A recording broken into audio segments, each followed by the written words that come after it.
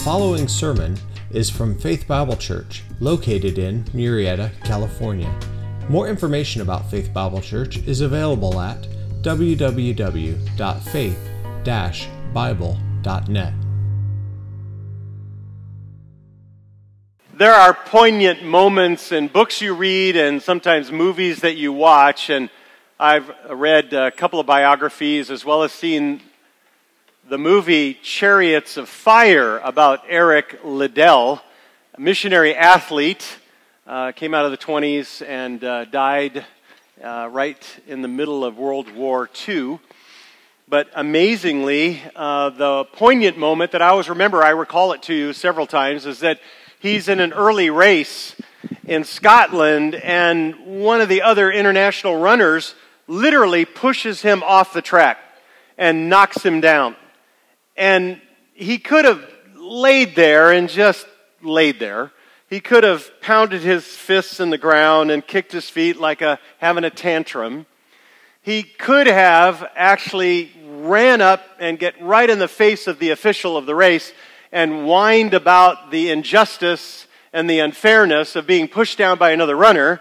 Or he could have done what I would have done, which is run across the track and cleat the offending party. But he didn't do any of that. He just rolled right back to his feet, was now last place in this particular race, and won that race. That's the kind of athlete he was and the kind of character he had. But that always raises the question with me concerning myself as well as all of you. And that is, how are you when life is unfair? When life is unjust? When it's somebody literally pushes you down in a way that you feel the consequences and it's very unjust and unfair. Life is filled with conflict. Life is filled with unfairness and injustices. One of the greatest challenges that parents face is protecting their children, but also preparing them for a life that is going to be unfair, right? We live on a planet that is filled with that. You'll be slammed by friends. You'll be shunned by classmates. You'll be attacked by a brother in Christ. You'll be maligned by a sister. You'll be hurt by a family member that you thought you could trust. You were crushed by unloving parents. You're worn down by a spouse. You're defeated by massive failure on your part. You're devastated by the betrayal of a friend. Attacked for your convictions, even persecuted for your faith. What do you do when that happens? When that happens to me, I find myself sometimes bristling. Anybody with me? When it's unjust, unfair, my first immediate emotional reaction is, wanting to defend myself. Now, I know that you can talk to Dr. Phil and he'll have lots of ideas for what to do. You could watch The View, and of course that will warp your mind and crush you for life. Or you could even talk to Judge Judy. She's very just and offers strong advice. But really, there's only one person that can teach you what to do. Your Creator, the Lord Jesus Christ, knows what to do, and He teaches you what to do in the Sermon on the Mount. Open your Bibles to Matthew chapter 5. If you're new with us, we're working our way through Matthew chapter 5, verse by verse, and 6 and 7. And we are in chapter 5, verses 9 through 12, the last two Beatitudes. And what Christ is describing here and what He does is to tell you what He does in His children's life internally at salvation. He describes the transformation that He does to those who are born again and how we live then as His children in a hostile world. You know what we do? This is shocking. And everybody's mouth would be dropping when He gives these verses and this part of the sermon. We bring warring people together. That's what Christians do. We endure incredible injustice. That's what Christians do. And that's what He teaches. So read aloud with me with some gusto and vigor, verses 9 through 12 from your outline. Let's read it together. Are you ready? Everybody's shocked, so don't be shocked. Here we go. Verse 9, "Blessed are the peacemakers, for they shall be called sons of God. Blessed are those who have been persecuted for the sake of righteousness, for theirs is the kingdom of heaven. Blessed are you when people insult you and persecute you and falsely say all kinds of evil against you because of me. Rejoice and be glad, for your reward in heaven is great, for in the same way they persecuted the prophets who were before you. Christ has already taught us, look at your outline, happiness, true happiness, blessedness, comes from, verse 3, the awareness of your spiritual bankruptcy.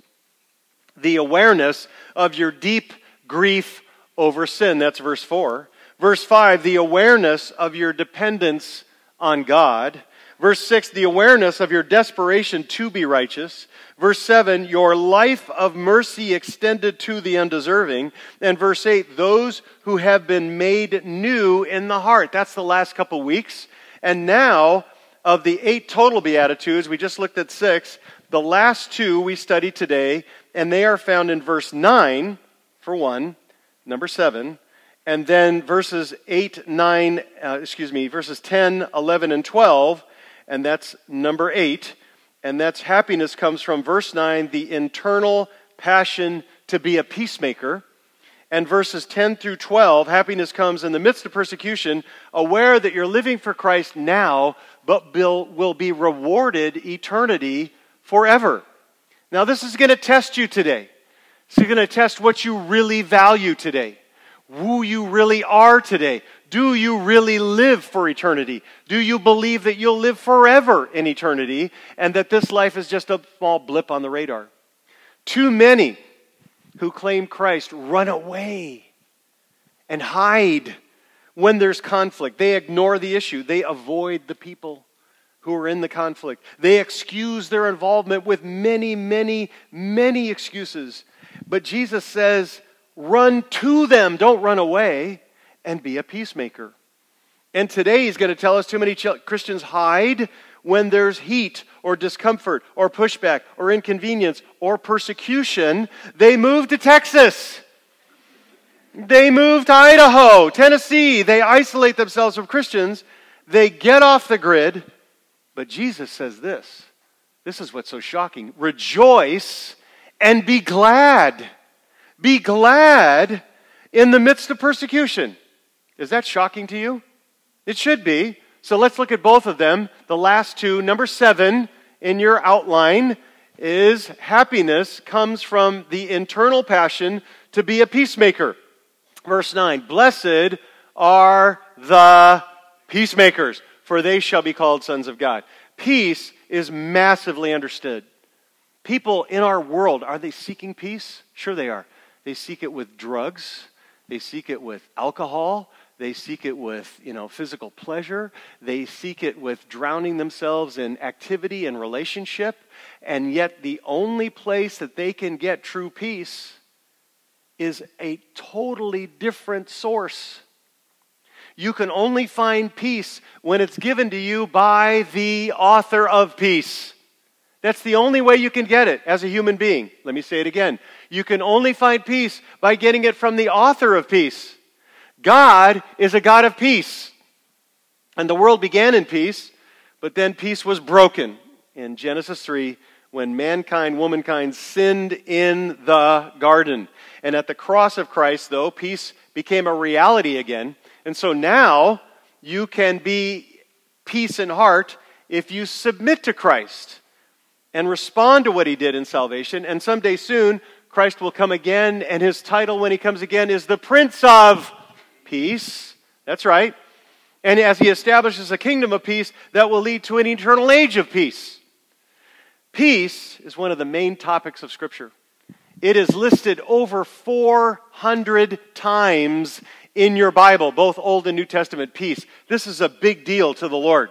But you can only find it when you turn to Christ. Now, I know some of you right now, and you're not going to say it, you're not going to show it on your face, but under your breath right now you're whispering, there's no peace in the world, right? There's no peace in my heart. You were driving to church today, there's no peace in this car, right? It's true. You could sarcastically say, peace is that glorious moment in history when everybody stops to reload. You get it. Okay, I get it. We never have known in our history as a nation peace.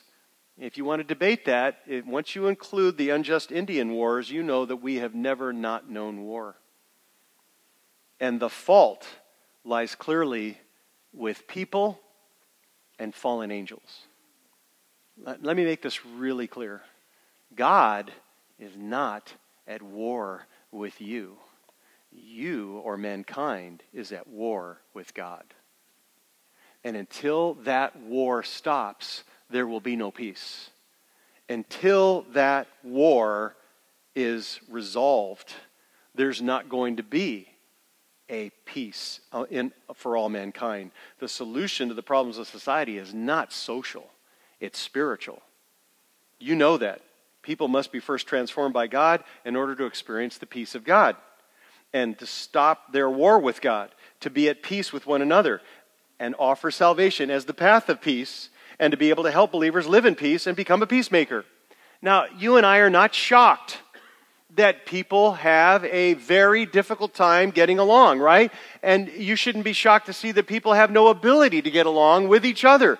People have breakdowns and family breakups and family fights and fights at school and war and protest. Sean Farrell and I were traveling back from G3, the conference in Atlanta airport. We're walking along a corridor that goes just forever, and there's offshoots off it. And right at the intersection, hundreds of people going right and left and down the hallway, and there's a woman standing right in the middle screaming as loud as she can, profanity after profanity. And she goes, "Someone tell me where I need to go. I don't know where to go." And blankety, blankety, blankety, and screaming. Everybody's just walking by. Why is that? She has no peace. Plus, she was a little loopy. Okay, so understand. Christians have peace. If you're a believer, Philippians chapter 4, verse 7, and the peace of God, which surpasses all comprehension, will guard your what? Your heart and your mind in Christ Jesus. Now again, don't misunderstand the nature of peace. It is not the absence of conflict. It is the addition of righteousness. Peace comes from the presence of Christ and His righteousness, who brings about right relationships with God, with others, with your own heart. Peace is not merely stopping a battle. That's not peace. It's creating the righteousness that brings two parties together who then can love one another genuinely from the heart. That's true peace. Peacemakers don't merely bring and call a truce. No, they establish peace where all strife is forgotten and everybody embraces one another. There's a big difference between peace and a truce. A truce is when people put down their guns and don't shoot at each other for a while. That's what truce is. They stop acting on their grudge internally, but they're not fighting, but they're still burning with hate, waiting for an opportunity to start fighting again. Peace is about heart change. Get this down. Where the hate is gone, thoughts of revenge are over. Unity exists because now there is a passion to do what's right and righteous and love your enemy. Why should we want this? Because God is one and not in conflict. And He prays, the Lord, that we as Christians would be one like God the Father, God the Son, and God the Holy Spirit are one. Unity is massively valuable and esteemed by God because it is His attribute. It is who He is. And we dishonor Him when we're not. So to be a peacemaker, you don't isolate people. You bring them together so that they can see each other and come to love one another from the heart. If you separate them, the issue often smolders and gets worse. True story. Little boy is with his parents. He's, 7 or 8. And he's in divorce court. And he's holding mommy's hand and daddy's hand. And the judge is starting to fire some really intense questions at the mom and the dad. And it's as if the little boy had God's timing down, but he was led to force his parents to hold hands. And he made them hold hands, and he put his hands over their hands. At the moment the judge is asking all the penetrating questions, tears come to their eyes. They look at each other and go, "What in the world are we doing?" He brought them together. I was a junior high pastor for a few years, and I had an incredible junior high staff. They were amazing, but there were two gals at one point on that staff who didn't get along very well. Now, sometimes that happens in ministry, right? There's people that you prefer, and other people are like, I'm going to say, there's a little tension there. Well, these two were feeling it and popping off about once a month, little statements. So I started talking to them individually and encouraging them and praying for them and loving them. And it got, worse, and it kept manifesting itself. And finally, I decided to do something. And you know me, I'm really subtle, right? And just not in your face at all. And so I just got to them and I opened all the scriptures up that we're going to study today about being a peacemaker, being one, being unified. And then I gave them a choice, just a kind, gentle prodding. I said, go into that room and come out and you're going to be at peace with each other now and forevermore, or you're off my junior high staff. And they were motivated. 90 minutes later, no joke, 90 minutes later, they came out and there was never an issue again. They made peace. That's what peacemaker is all about. True peace only comes, though, write this down, when truth reigns. God never honors the false teacher or the apostate because they don't function by truth. He never esteems them and says, that they have peace because they don't function by truth. But peacemakers are going to have to function by truth, and that means you're going to have to sometimes confront with truth to be a peacemaker, because truth is the path of true peace. We can't Rodney King it, and why can't we all get along? Just feel it somehow. No, we can only find peace in Christ and only find peace according to the Word of God, the truth. You have to honor the truth. But God is the God of peace. He has made peace for us through Christ, who reconciled himself to us. And if we're in Christ, we're going to want to reconcile other people. We are. What's he say in verse 9? Blessed are the what? Peacemakers. This is what you do, who you are, for they shall be called sons of God. Now, what does it mean to be a peacemaker? Let me help you understand. It involves your relationship with the lost. It involves your relationship with yourself, your own heart, and it involves your relationship with your brothers and sisters in Christ. If you're a peacemaker, it involves everybody you know. Lost, yourself, as well as your brothers and sisters. Let me tell you how it works out. Number one, first, if you are a peacemaker, you believe that evangelism is one of your responsibilities. Evangelism. Why? Because the lost are at war with God. Amen? They are. They are at war with God. They are defiant sinners. They are going their own way, and they need to make things right. So you desire to make peace between lost friends and God. You proclaim the gospel, the good news. You tell them that Christ is the only way, to depend on Christ alone by faith, to turn from your sin in repentance. You call them to trust in his work on the cross when he took all of God's punishment for your sin upon himself, and to remind you that they cannot save themselves, that it's a gift from God. Encourage them to cry out to God, to change their heart. You call them to stop their independent war against God and find peace, and now claim, Romans 5:1, having been justified by faith, you have what? Peace with God. Number two, being a peacemaker is going to splash back on you. If you really believe that being a peacemaker is what God wants you to do, which I believe if you're a Christian you do, then it's going to cause your heart to change. If you're one who blames others, you'll stop blaming others. If you're one who is walking around being a victim, it's always everybody else's fault, you're going to stop doing that. You're going to see yourself as the problem more often than not. You're not going to carry resentment. I meet way too many Christians who carry grudges. And if you're a peacemaker, you're going to deal with grudges and always being offended, what they did, what they didn't do, what they missed, etc., and seeking revenge. God gives you a position of peace that works out into a practical peace, and it comes from your heart. Your heart is going to change if you're a peacemaker. John 14:27, peace I leave with you, in you. My peace I give to you. Not as the world gives do I give to you. Do not let your heart be troubled, and do not let it be fearful. Thirdly, being a peacemaker will cause you to help your brothers and sisters in Christ. Listen, Not just the lost, not just your own heart, but your brothers and sisters. You're going to see, I want to help them to get along, not just with me, but with each other. Romans 14:19, so then we pursue the things which make for what? Peace and the building up of one another. Take a look in your outline, Hebrews chapter 12, verse 14. Look at it. Pursue what? Peace with how many men? All. That's saved and unsaved. And the sanctification without which no one would see the Lord. Listen, go to them. Share your weakness. Share your struggles with sin. And say, it's right that we would, as fellow sinners, get along before the Lord and help them to come. It may not be right away. It may be that the hurt is deep, but there's going to be progress towards being at peace with one another, being made right with one another. Because when that happens, when you show your transformed heart of peace and become a peacemaker, look what happens. Jesus lays it out in verse 9 at the end of it. What's he say? For they shall be called what? Sit right over that family.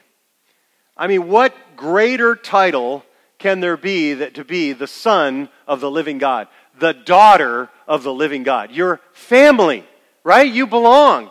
Listen, your eternal family is secure. Amen? Oh, come on. You are going to live in that family for how long? Forever. That's right. That's right. I'm a Mueller. My family is actually amazingly special. The vast majority of our memories are sweet. Even in the toughest times, we've always been there for each other. But nothing compares to being a child of the King. Nothing. That's the family you need to belong to. How can you tell? Well, the Son of a living God is one who is in a relationship with Him and with one another. Because God is personal, He's eternal, He's intimate, and He's loving for those who are His own, and they are at peace with Him, and they are family. They're the Son of God, the daughter of God. And as a son of God or daughter of God, Christ bears your weaknesses and sins. Are you going to pay for your sins if you're in Christ, yes or no? No. Say that one more time. Are you going to pay for your sins if you're in Christ? No, because Jesus paid for it. And He said, it's finished. You're not going to. Christ accepts your imperfect service. Does that cause you delight? Come on, people. I mean, I would be massively discouraged if that somehow He wouldn't accept me, even filled with the Spirit. Sometimes I'm wondering, can anything I do actually be totally clean? And yet He accepts my service, done in the Spirit. Christ provides for your needs. He shields you from danger. Can you imagine if He didn't do that? Christ works everything in your life together for good. Your family. Listen, parents, do you run to your kids when they're in danger? God does too. He knows. But Jesus isn't through cleaning out your internal person. He lastly says in the Beatitudes here, number 8, happiness comes in the midst of persecution, aware that you're living for Christ now and will be rewarded later, verses 10 through 12. This is the 8th and final beatitude. Write it down. Happy are the harassed. Okay? Verse 10. It states it. Verse 11 and 12 explain it. Verse 10. Blessed are those who have been persecuted for the sake of righteousness, for theirs is the kingdom of heaven. Verse 11. Blessed are you when people insult you and persecute you and falsely say all kinds of evil, lying against you because of me. Rejoice and be glad. Rejoice and be glad, for your reward in heaven is great. For in the same way they persecuted the prophets who were before you. Who are the persecuted? Listen, the context demands it's those who have been beatitude. Okay? They have been born again. They have a new internal person. They're the ones who are blessed with the Beatitudes in verses 3 through 9. So verse 10 says, those who have been persecuted. Now, persecuted means 3 different things, and all very similar. It's to pursue. It means, in the Greek language, someone pursuing you in order to do you harm. It's like chasing away. It's like you chase a dog away that's going to do you harm. Finally, the Greek also persecuted means to treat you in an evil manner. There are evil people, and they want to treat you in an evil manner. My friends, persecution is on the rise in the United States of America. It is. Prepare your life and your heart. You say, Chris, privately. is there any way that I can avoid persecution? And the answer is yes, there is. You can. Here's Chris's surefire formula. You might not like it, but this is how you avoid persecution. Start approving the world's morals. Sex on demand, lying as necessary, there's no gender, living for yourself. Approve of all that. Next, live like everybody else does on Instagram and TikTok. Take lots of promiscuous selfies, post them, and incessantly talk about yourself. Okay, do that. Don't tell people they're lost. Don't tell them they're sinners, and never tell them that there's a hell that awaits them. Don't ever say that. And that Jesus is the only way to heaven. Don't proclaim that.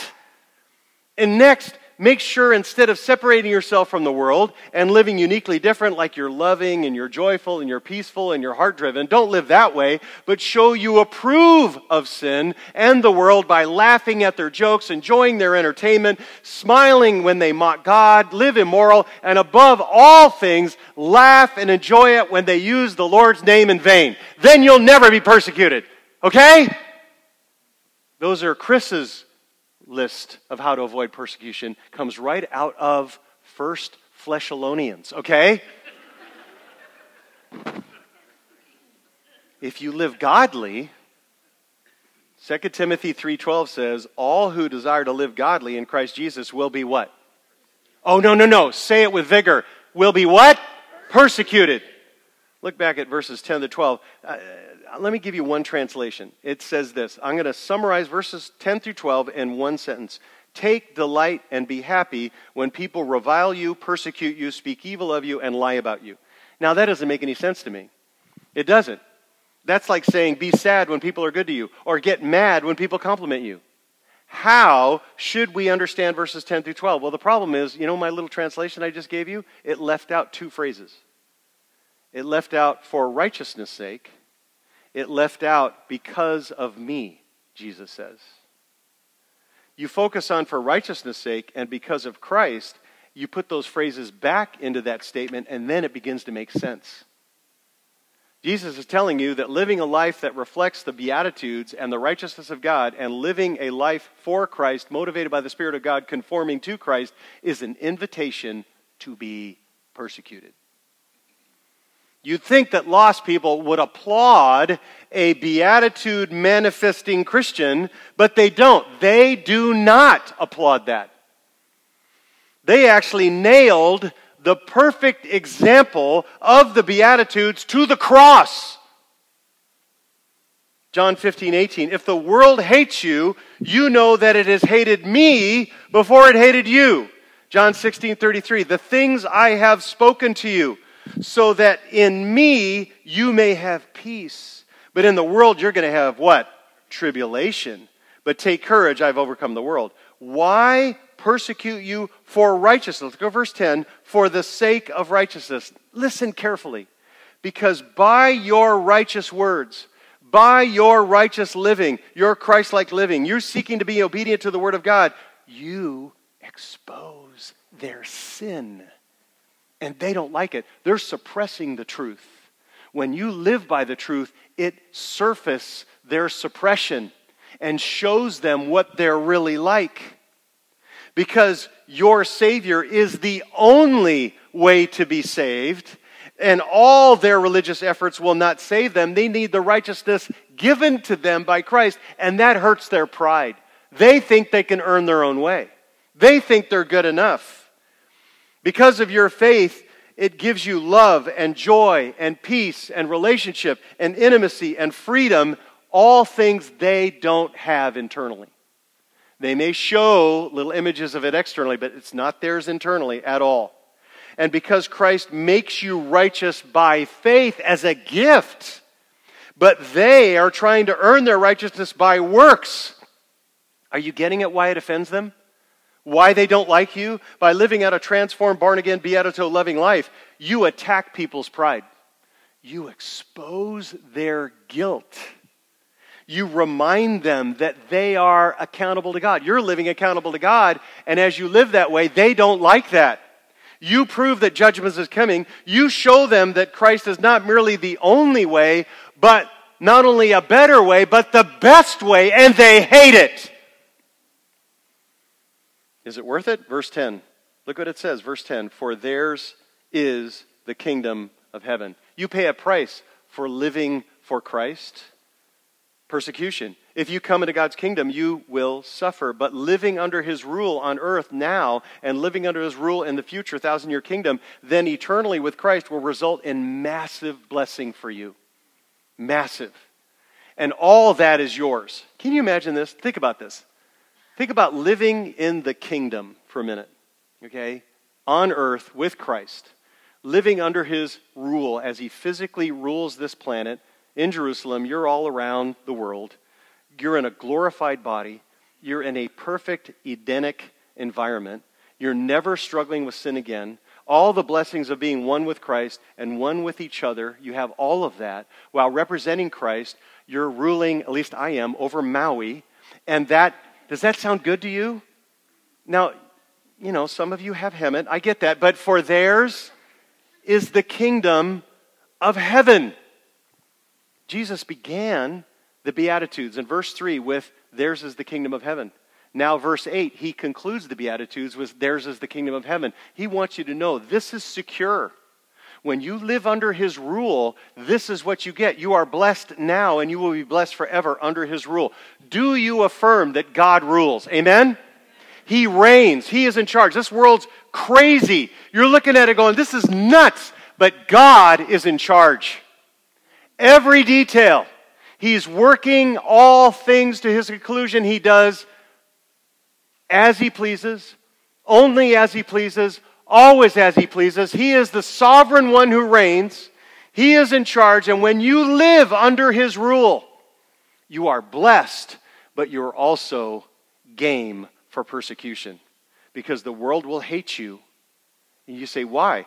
Jesus adds, verse 11, blessed are you when people insult you and persecute you and falsely say all kinds of evil against you because of me. Happy are the harassed. Verse 11, look at that word, insulted. When people insult you, insult means to give verbal abuse. It's literally to cast vicious, mocking comments and throw words of abuse at an opponent. That's what it means to insult. Not only that, but verse 11, happy are the harassed. Look what he says, they're going to speak evil of you. Look at the words. He says, falsely say all kinds of what? Evil against you. To falsely say is to speak evil. They're going to lie about you. They're going to figure out how to cancel you.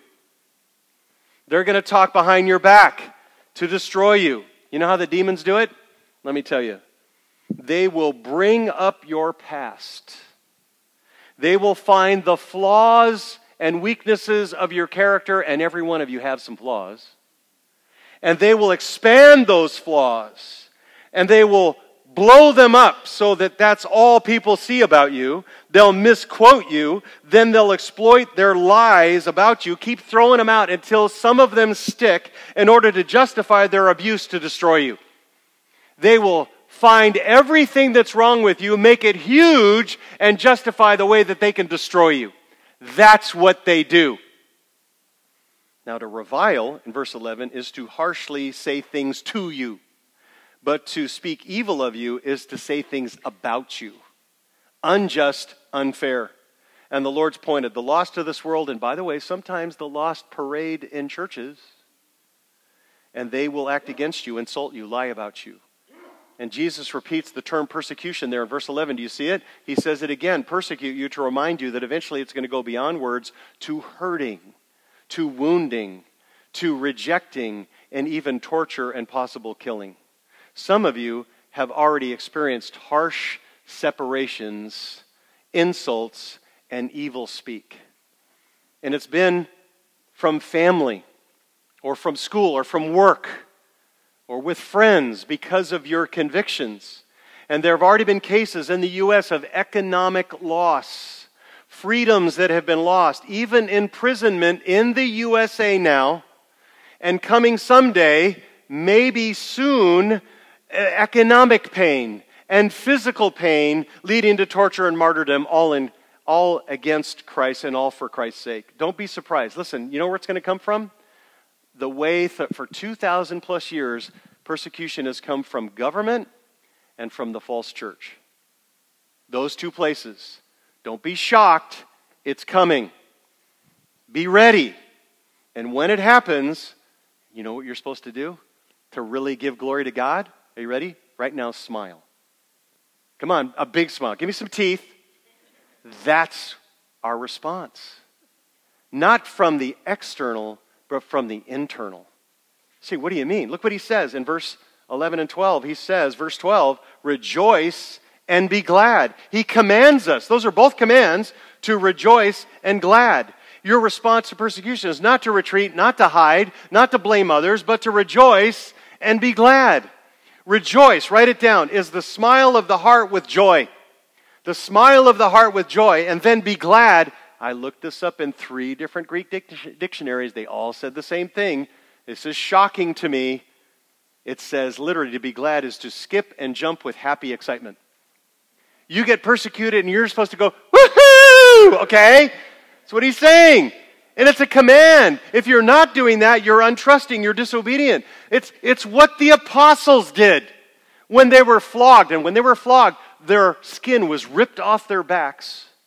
And they walked out of that council chamber in Acts chapter 5, verse 41. And what did they say? Went on their way in the presence of the council, rejoicing that they had been considered worthy to suffer shame for his name. Wow. That's us. Why? Because, beep, this is the world. This is our time. And heaven is how long? Forever. Right? Now, why should you and I rejoice? Why would any of us be glad and do a happy dance over persecution? Jesus kind of gives 3 clues here, listening to the audience. And they're at the Sea of Galilee. They're all taking this in. They're kind of shocked by this. First is persecution is evidence. It's evidence that you're the real deal.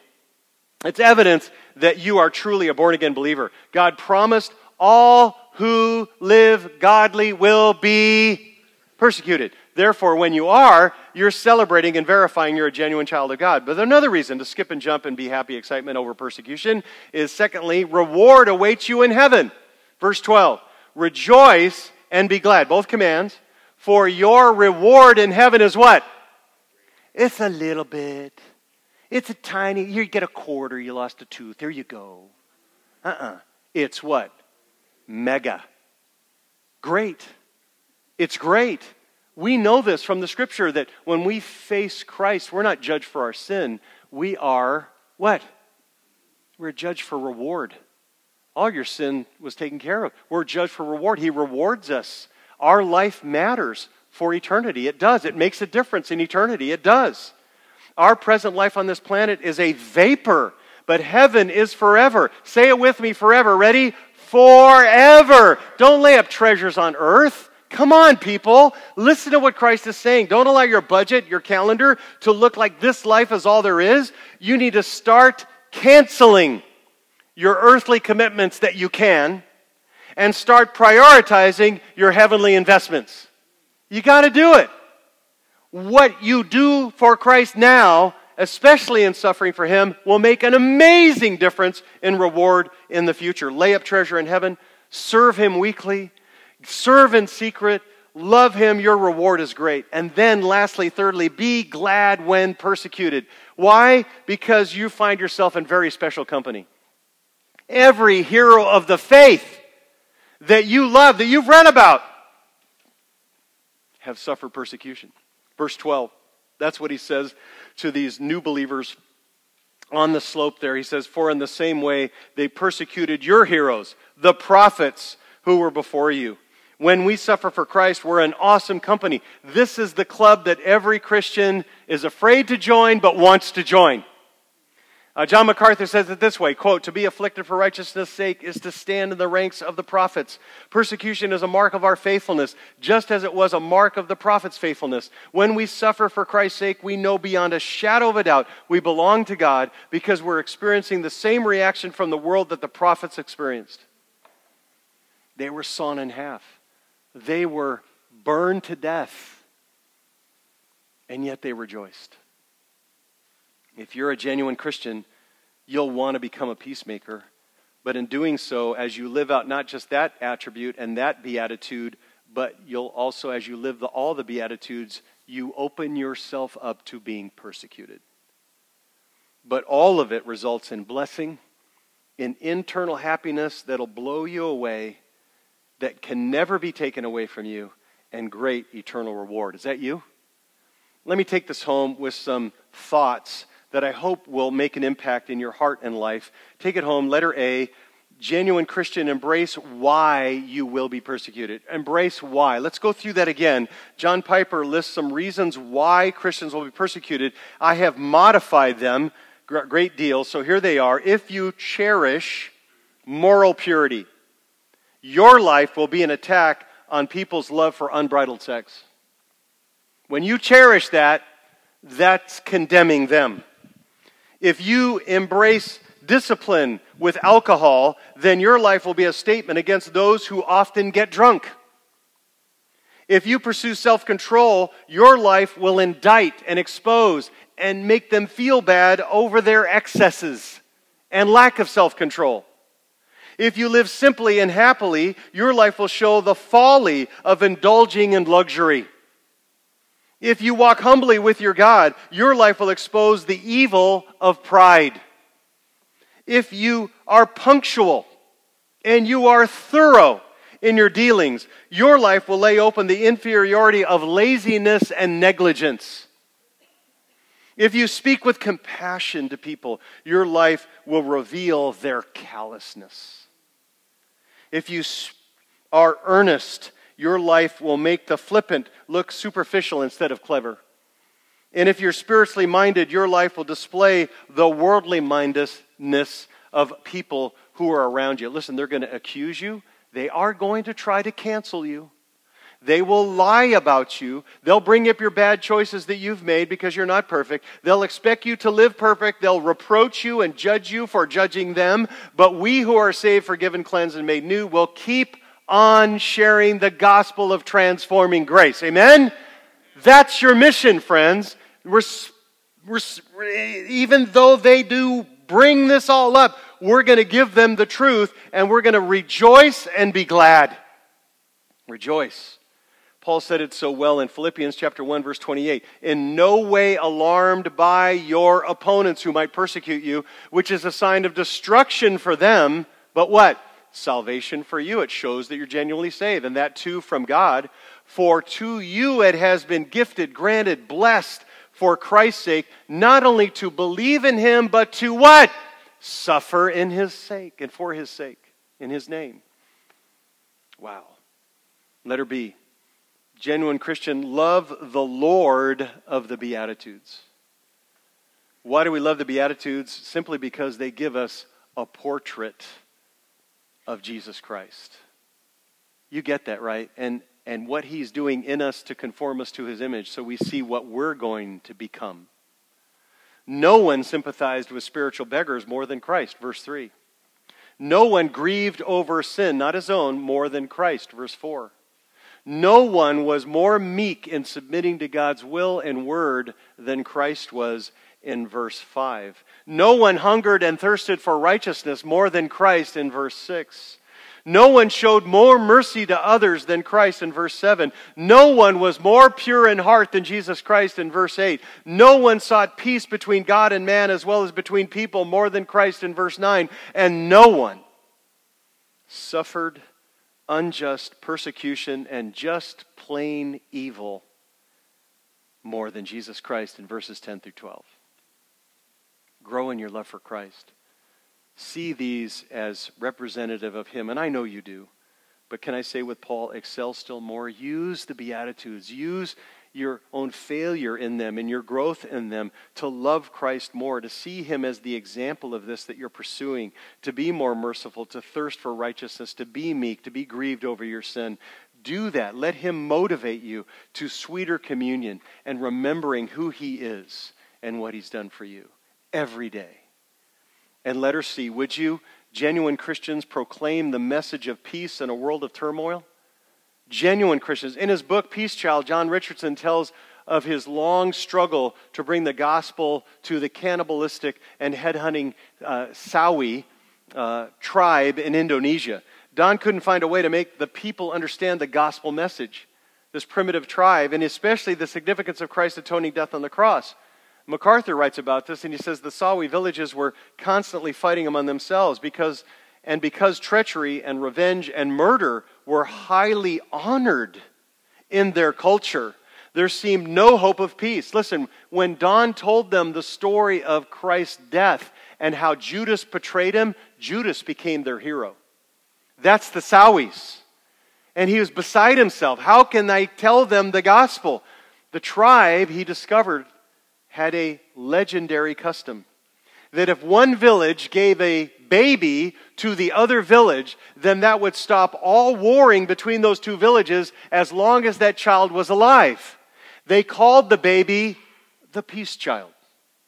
The missionary sees that story as an analogy for the reconciling work of Christ. As he began to talk with them, he declared that Christ is God's divine peace child. Christ was, that he suffered and offered to man as a peace child, to mankind, and because Christ lives eternally, his peace would never end, and that was the key that unlocked the gospel to the Sawis. That was it. In a miraculous work of the Holy Spirit, many of them believed in Christ, and a strong evangelistic church soon developed, and peace, for the first time, came to the Sawi Indians. If the Father is the source of peace, Christ is the manifestation of peace, and the Holy Spirit is the agent of peace, and the God of peace sent the Prince of Peace to give us the Spirit of peace and his fruit of peace, and there's only going to be peace if we turn to Jesus Christ. There is no peace apart from the God of peace. You got to turn to Christ. Cry out that he would change your heart so you could turn to repentance and faith and trust he died for your sin and rose from the dead, and that is the only way that you and I will ever be at peace with God, with our fellow man, with our fellow brothers and sisters, and even in our own heart. Letter D. Genuine Christian, test your salvation only against God's word. Only. Would you please bow your heads? Please bow your heads. Just put your pen down. Don't worry about putting stuff away. Just close your eyes just for a moment. You can do all the rest later. But listen to me as your heads are down. Your assurance of salvation does not come from you making decisions sometime in the past. Your assurance of salvation, you know it's genuine for Jesus Christ when you live a righteous life. Not a perfect life, but a righteous life. Faith without works is dead. You will demonstrate Christ through you. How do you get it? Christ transforms your heart internally, which results in you living for Christ externally. The Beatitudes are what Christ does to your heart internally. So now, if you are in Christ, you want to please him. You want to follow him. You will engage in a local church and be with his people. You'll want to do that. You'll want to be relationally connected. You'll want to obey his word and follow his truth. And you will even be willing, though a struggle and though painful, to suffer for his sake. Jesus warns those who refuse, those who don't manifest Christ. He warns, I never knew you. Father, we pray that you would work in the hearts of your children, that we would manifest a heart that wants to make peace. And Father, that we would also be those who would be willing to be persecuted with joy. And Father, we pray that if there are any hearts here who don't know you, you begin that process of drawing them to yourself. And we'll give you all the praise and all the glory for what you'll do. And we pray this in Jesus' name. And all God's people said, amen.